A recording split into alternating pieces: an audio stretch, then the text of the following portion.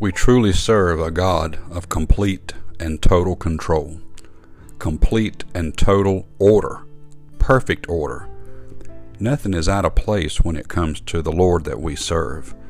It's us that get things mixed up, turned around, backwards, and really out of order.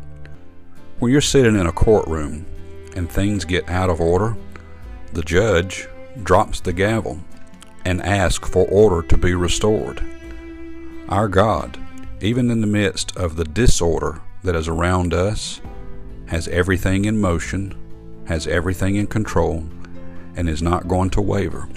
In fact, from the beginning to the end, He has it all in order. I'll give you an example.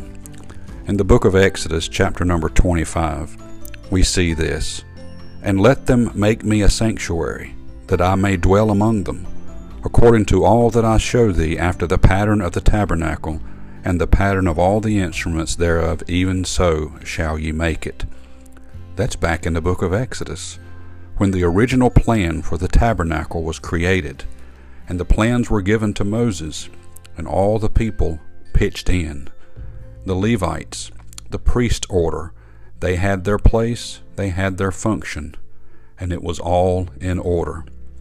In the book of Revelation, chapter 21, And I saw a new heaven and a new earth, for the first heaven and the first earth were passed away, and there was no more sea. And I, John, saw the holy city, New Jerusalem, coming down from God out of heaven, prepared as a bride adorned for her husband. This is the end times, the last days, the beginning of eternity. And I heard a great voice out of heaven saying, Behold, the tabernacle of God is with men, and He will dwell with them, and they shall be His people, and God Himself shall be with them, and be their God. In the beginning, God dwelt with the people in the tabernacle. In eternity, God's going to dwell with His people in the tabernacle, a place, a special place, where we will be with God forever. Let that sink in.